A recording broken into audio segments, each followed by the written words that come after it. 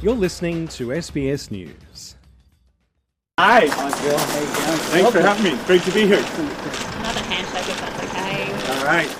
A $159 billion handshake between Microsoft founder Bill Gates, one of the world's richest men, and Prime Minister Anthony Albanese at Kirribilli House in Sydney. We haven't met before, but I've admired your work and your contribution, not just financially, but in raising debate. Those debates have revolved around global health, climate change and energy. And it's energy again that's dominating Australia's domestic policy agenda. The latest Treasury forecasts have been released showing wholesale gas prices are down. In Queensland, they're predicted to drop by 44%, while in New South Wales, they're likely to go down by 38%. South Australia is expecting a 32% decrease, and in Victoria, it's 29%. Those figures date to December 21st, less than a week after Parliament was recalled to pass the assistance package. Federal Energy Minister Chris Bowen says that shows Labor's policy is doing the job. That intervention, while we still have some way to go and we still have more work to do, is having an impact. The forward prices for wholesale energy in Australia are down significantly from when we acted last year. Lynn Gallagher is from consumer group Energy Consumers Australia.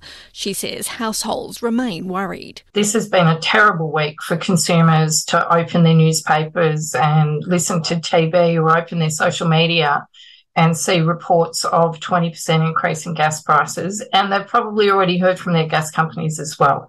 The coalition has continued to question the intervention's effects, pointing to international factors. Nationals leader David Littleproud says the price caps on coal and gas are unnecessary because international conditions are driving costs. What this has been driven by is that international prices are genuinely coming down since Putin crossed the border into Ukraine. So what's happening is Europe sorted themselves out in how to get supply, but also it's been a milder winter in the Northern Hemisphere, which has also eased the pressure on demand. The Nationals leader says the cap's main impact is jeopardising investment and domestic supply. Just about 200 kilometres from where I'm sitting today, there's $1 billion project that has been put on hold by Senex because they don't have confidence to make that investment to put more supply in. And you've got to understand we're drawing down on our gas reserves every year, and so if we don't add to them, it means the supply goes down and our price stays up. But Chris Bowen disagrees. He says the Liberal and National parties have always been against the price cap because they oppose everything the government does. Would they have just stood by and watched Australian businesses pay these increases and Australian households pay these increases? Do they think it's okay that gas and coal prices could just go up and up and up and profits would be up and Australians were paying the price? Well, the answer to that, based on their actions and their rhetoric, is yes. Lynn Gallagher says consumer groups are hopeful the price cap will have the desired effect this year.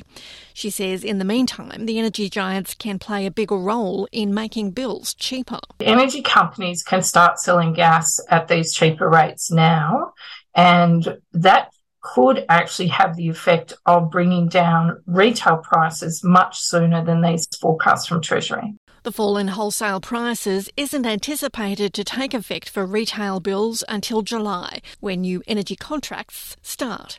Chris Bowen maintains households will be $230 better off over the next financial year. We always said that this would take some time to flow through, and I think Australians know that. Australians understand that when you've got power prices up right around the world, no intervention is going to act immediately the next day. But we are seeing the intervention have an impact on prices at the wholesale level. And importantly, retailers are buying energy now for 2023 and they're paying these prices which are lower than they otherwise would have been. Deborah Groark, SBS News.